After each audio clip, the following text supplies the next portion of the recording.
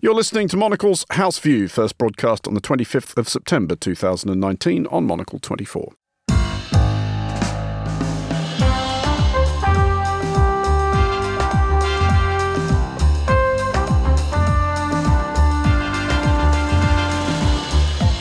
This is Monocle's House View, coming up today. The people who came along with it did not wish to be seen as divided into this camp and that camp. They were saying, this is law, and we're all speaking together. And I think that's really interesting. Whatever was going on, their personal thoughts on different things were put aside to the sense that law really does matter. My guests, James Rodgers and Steve Crawshaw, will discuss the importance of the Supreme Court in politics and in public life, and take a longer look at some of the day's other news stories, including with Brazil telling the world that the Amazon is nobody else's concern, and China dictating terms on Hong Kong. We ask how sovereignty even works anymore in a hyper-connected planet. And we debate the role of the US in protecting journalists working abroad. Plus, Boris Johnson is currently flying back from New York to face the music that will likely now sound like Bernard Herrmann's strings for Psycho. The latest opinion from our editorial floor. I'm Andrew Mueller. Monocle's House View starts now.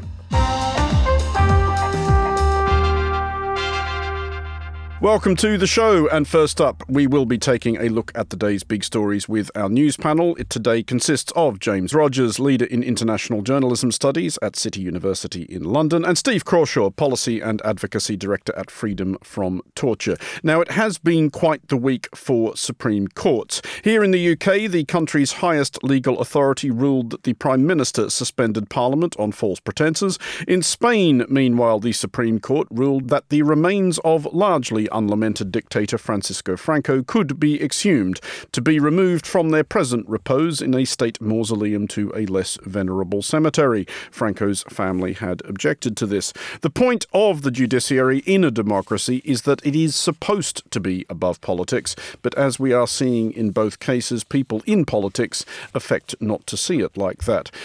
Is a genuinely impartial Supreme Court really actually possible, Steve?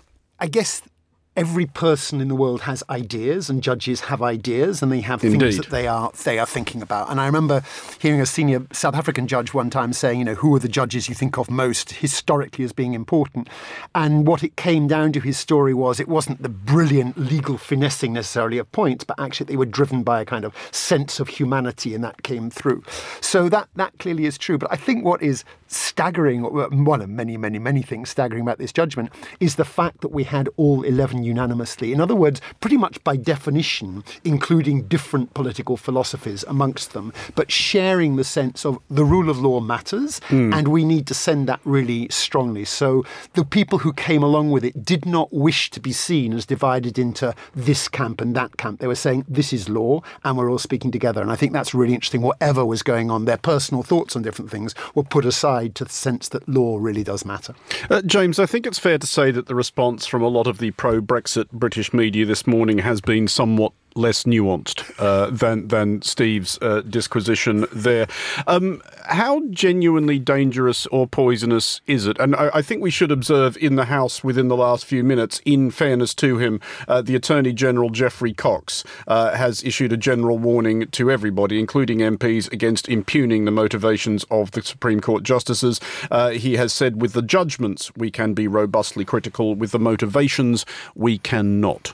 Yes, well, of course, there's been a particularly poisonous atmosphere in this country in the last few years since the Brexit referendum in the summer of 2016. We've had newspapers, the Daily Mail, for example, referring to judges as enemies of the people over a previous ruling which they gave. Which there is an amount of that in the air this morning as well. There is indeed, and I think it is extremely poisonous at the moment, and I think it also is reflected in the responses we've seen in the media and indeed on social media and indeed in politics. The Attorney General's words which you've just cited are a rare voice of calm, of measured calm, one might say, because it seems that one's opinion of this is largely based upon one's political opinion rather than one's legal opinion. And I think if we look at some of the opinion polls that have come out in the last 24 hours, that tends largely to confirm that. So the idea that the law is supreme is, to some extent, I think, being pushed aside by people who want to see that their political views are supreme. I mean, that's absolutely correct, isn't it, Steve? The same people kicking off this morning about a betrayal of the people's will and so on and so forth. If the shoe was on the other foot and the Supreme Court had ruled against a Labour government, which had attempted to suspend Parliament for its own ends, these same people would be trumpeting this as a great moment for the upholding of Britain's law, wouldn't they? Of course, absolutely. And I think that's what's important is, I fear that some on the other side might then also be critical of the judges. And I think it's incredibly important to accept the fact that in a country of the rule of law, and we are privileged in the UK to live in. I mean, I've worked and lived in places where simply it is expected that the courts do the bidding of the government, and without exception, those have been problematic places. I do think an amount of experience of places like that does invest in people a more profound respect for such institutions than people who haven't visited those places. I think that is exactly right. And it is striking that places, even in difficult places, those judges will manage often at considerable risk. We've now got a situation, I mean, as you say, that the media are so divided, but incredible that one of the papers, the Daily Mail this morning, has a headline, Boris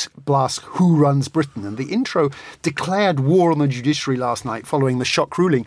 That's said not as a criticism, but actually praise that you have the Prime Minister declaring war on the judiciary as a whole. And that is incredible. I mean, the echoes on that are obviously truly astonishing if you go back into history. Hey, James, is there something to be said then for the way that the United States does this? I mean, they basically acknowledge that, yes, the Supreme Court is the Supreme Court. It is there as a branch of government along with the executive and Congress, etc. But obviously it's political, everything is. So when somebody has a turn at the presidency, they get a whack at appointing Supreme Court justices. Those appointees are therefore subject to public scrutiny of their records and their beliefs and their views.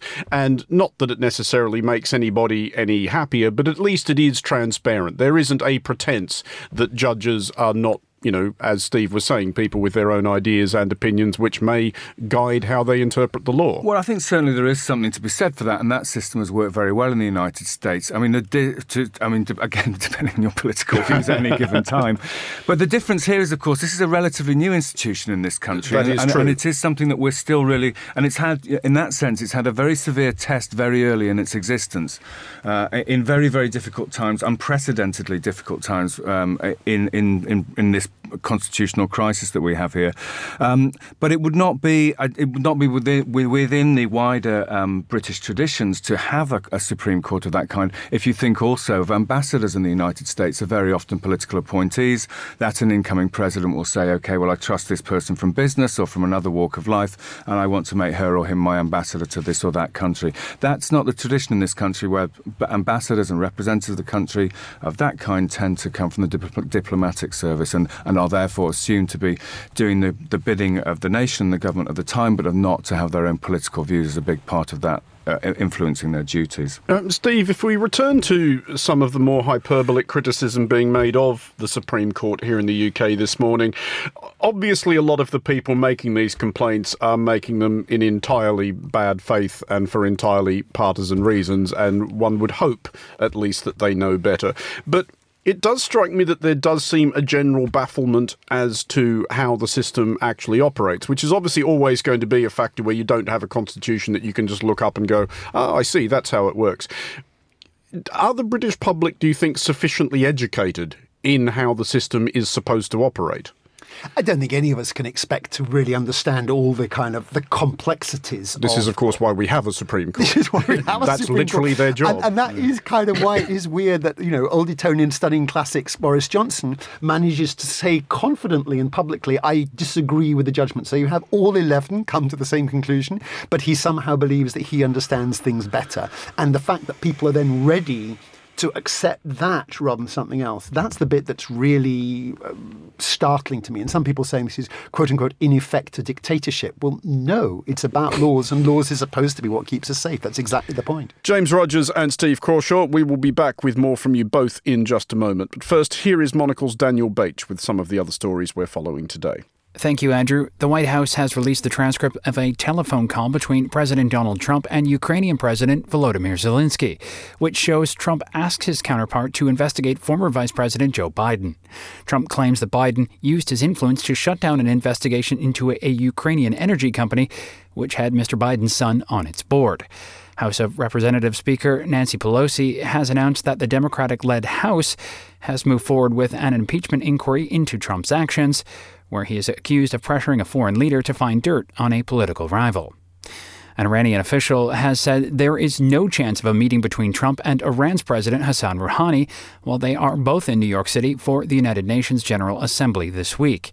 Speaking at the UN, Trump called on world leaders to join the U.S. in pressuring Tehran over the attacks on Saudi oil facilities, which have been blamed on Iran.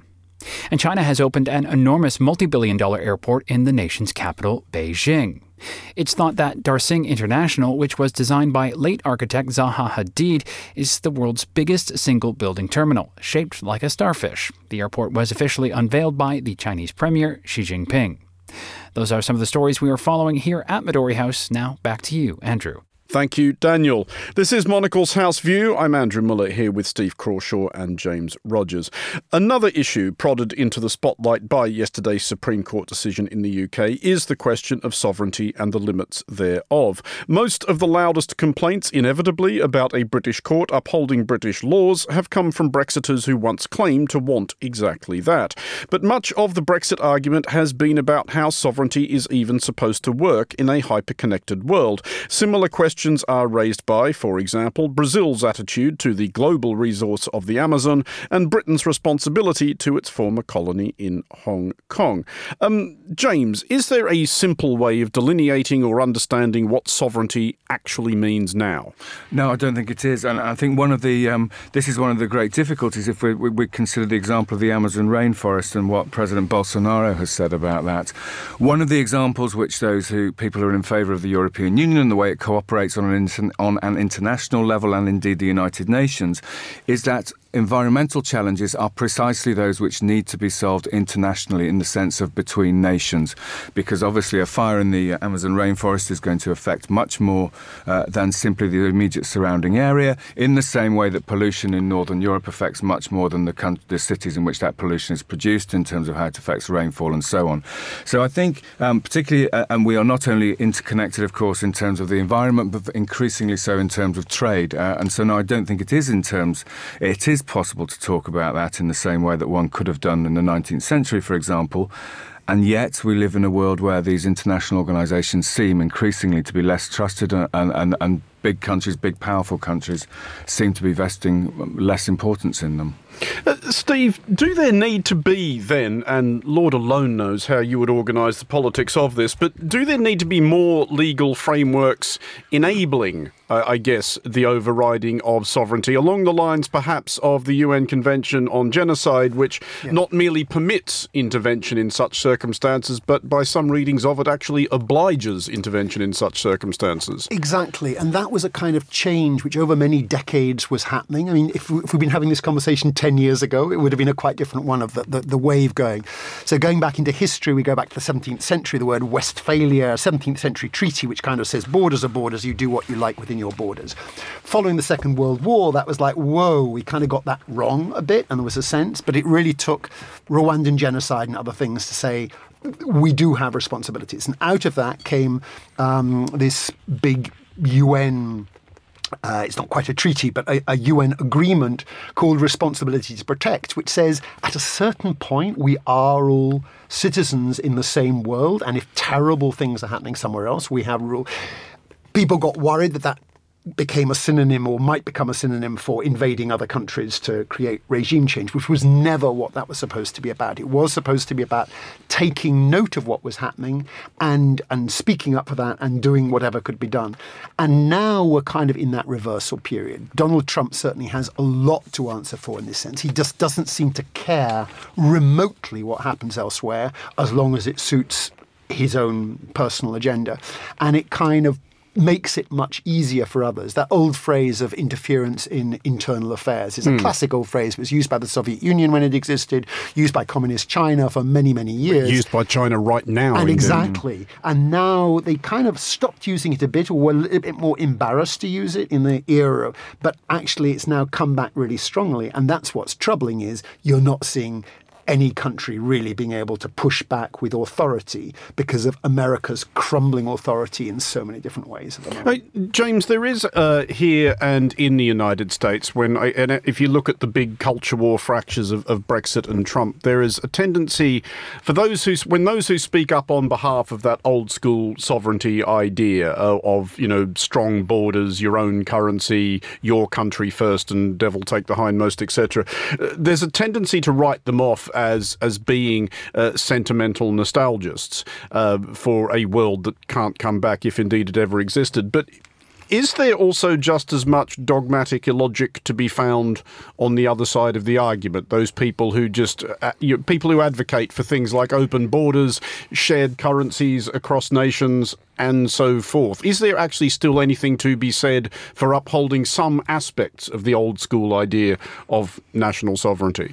Well, it certainly seems to help to win elections these days. Let's put it that way. I mean, I think we are. I think there are a couple of issues here. Firstly, the fact that there seems to be, as Steve has been alluding to, there seems to have been a decrease in the will to participate in these international things. But the second thing, and this has always been the case, is who's going to enforce this? We don't have a world police force who are eventually going to come and say, look, you can't do that. And so nobody's going to tell the United States off for polluting. One wonders if anybody's going to tell China off for what happens in Hong Kong more than diplomatic utterances. And so I think there is still something to be said for that. And as I say, it certainly seems to be very popular. Certainly in Western Europe, it has caught the mood of many publics, maybe not to the same extent of delivering crushing electoral victories, but it's certainly a growing force in politics, as indeed it is in the rest of the world. One could almost argue, in fact, that President Putin's success in Russia over the last 2 decades is adhering to these kind of political principles.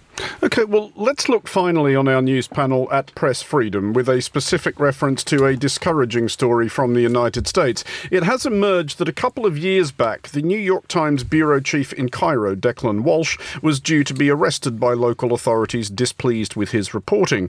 A whistleblower within the Trump administration, who feared that the Trump administration planned to do nothing about this, told the New York Times, who alerted Ireland's embassy in Cairo. Walsh is an Irish citizen, and an Irish diplomat duly escorted him post-haste to the airport.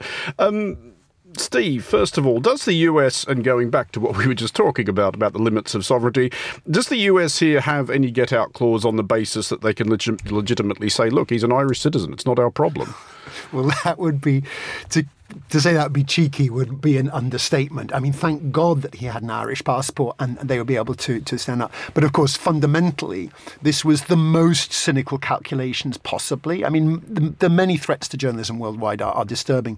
But the idea that a US administration under Trump would simply look away is so disturbing. Trump himself is simply a morality-free zone, frankly. He said publicly that he praises torture. He's in the middle of trying to appoint to a key human rights post somebody who has also said torture is a marvellous thing. And here he is with a journalist threatened being arrested by one of the most torturing regimes that there has been. Appalling stuff, both under Mubarak but continuing now. And just looking away from that. It is very traditional that if a journalist represents a paper from your country, then you regard that person as fundamentally of your country. I mean, that's been true always.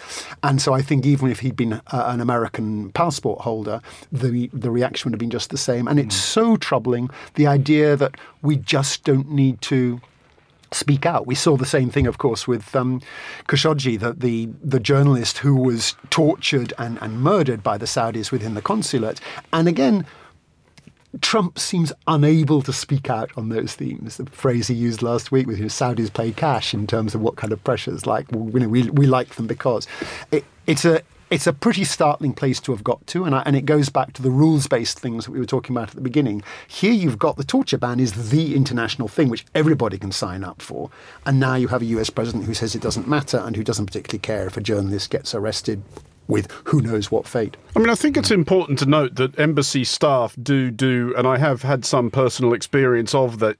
Do their absolute damnedest in such circumstances. Years ago, in about 2005, I think I was arrested in Cameroon, and I think, if I remember how the chain of communication went, somebody from RSF told the Australian embassy or High Commission in Abuja in Nigeria, because Australia doesn't have an embassy in Cameroon, but they contacted the Canadian embassy in Yaoundé. The Canadian embassy in Yaoundé somehow found a Canadian nun in a convent in the same town in which I was being held, who cycled down the hill with a basket full of sandwiches and a thermos of coffee, and generally made sure I was being properly looked after. It was, and then I was sort of supervised remotely as I was escorted out of the country.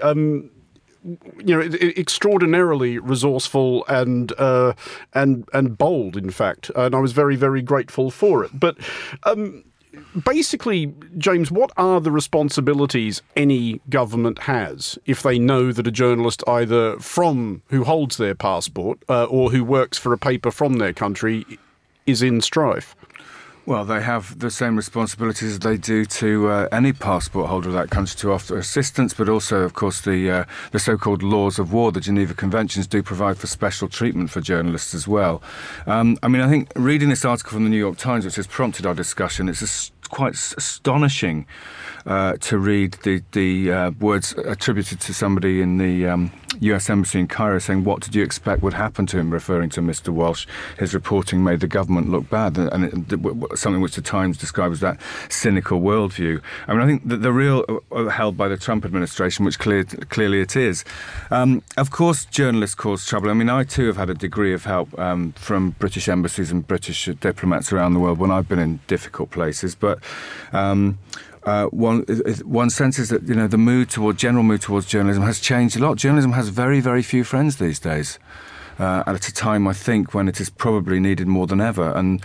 But if we look back into history, even in this country, in the 18th century, you could be put in the pillory and you could be imprisoned, and indeed your servants could be imprisoned if you published something which was libelous. Not my servants. Indeed, even your servants. God, Andrew, they'd be distraught. And no none to bring them sandwiches either, I suspect. But I think we live in times when traditional journalism, economic models have collapsed, and it is under political pressure in Western democracies as never before, sustained, almost principled pressure. Just finally on this, Steve, to go back to the United States, the Reporters Sans Frontières downgraded it on its Press Freedom Index this year to 48th out of 180. In an ideal world, how important is the United States of all countries in being an advocate and defender of press freedom? It's hugely important. I know this is kind of cliche stuff, but it is absolutely true that people do look to America, even during the dark times, have looked to America somehow standing up for the right things. When you have the US president saying that journalists are the enemy of the people, it's not just important for America, but that's an incredibly important green light for those who will quote those phrases in really dark contexts around the world. Steve Crawshaw and James Rodgers, thank you both for joining us. In a moment, the latest opinion from Monocle's editorial floor. You're listening to Monocle's House Views. Stay tuned.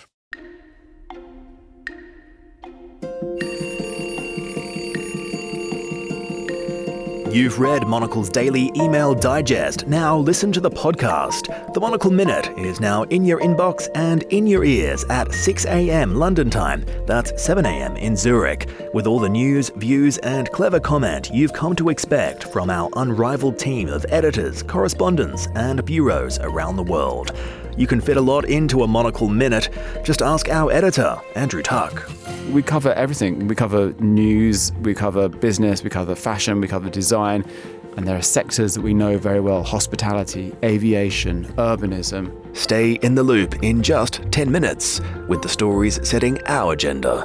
The Monocle Minute is our essential daily bulletin. Tune in at 6 a.m. London time on Monocle 24 and look out for the podcast.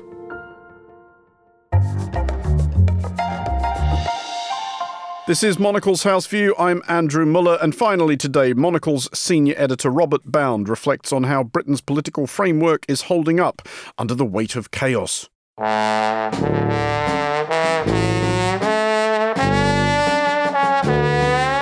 In his first 2 months in power, the British Prime Minister has lost his first 6 votes in the House of Commons, broken the law in suspending Parliament, and misled the monarch. It's quite a track record. Despite the Queen's catchy old name, Sovereign, Parliament is sovereign in fact, and yesterday morning as thunder crashed over London, the maximum number of 11 justices of the UK's Supreme Court unanimously found Parliament not to have been prorogued legally. In fact, not prorogued at all.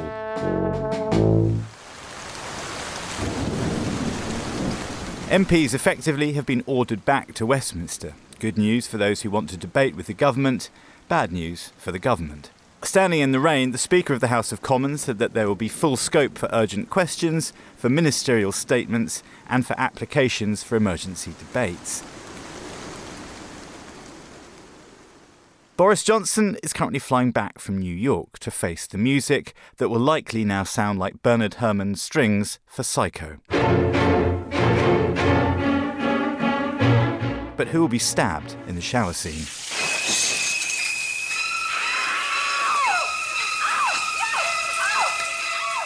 The political journalist Carol Walker told Monocle 24 that although Johnson's advisers, such as Dominic Cummings, are likely to advise him to put on a show of force, some more senior civil servants may say it's time to think again.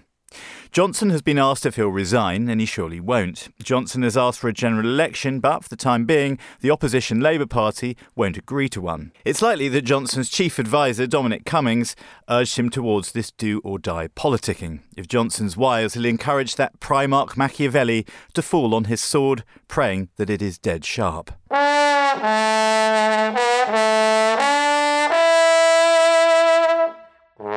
Fancy that, Brexiters.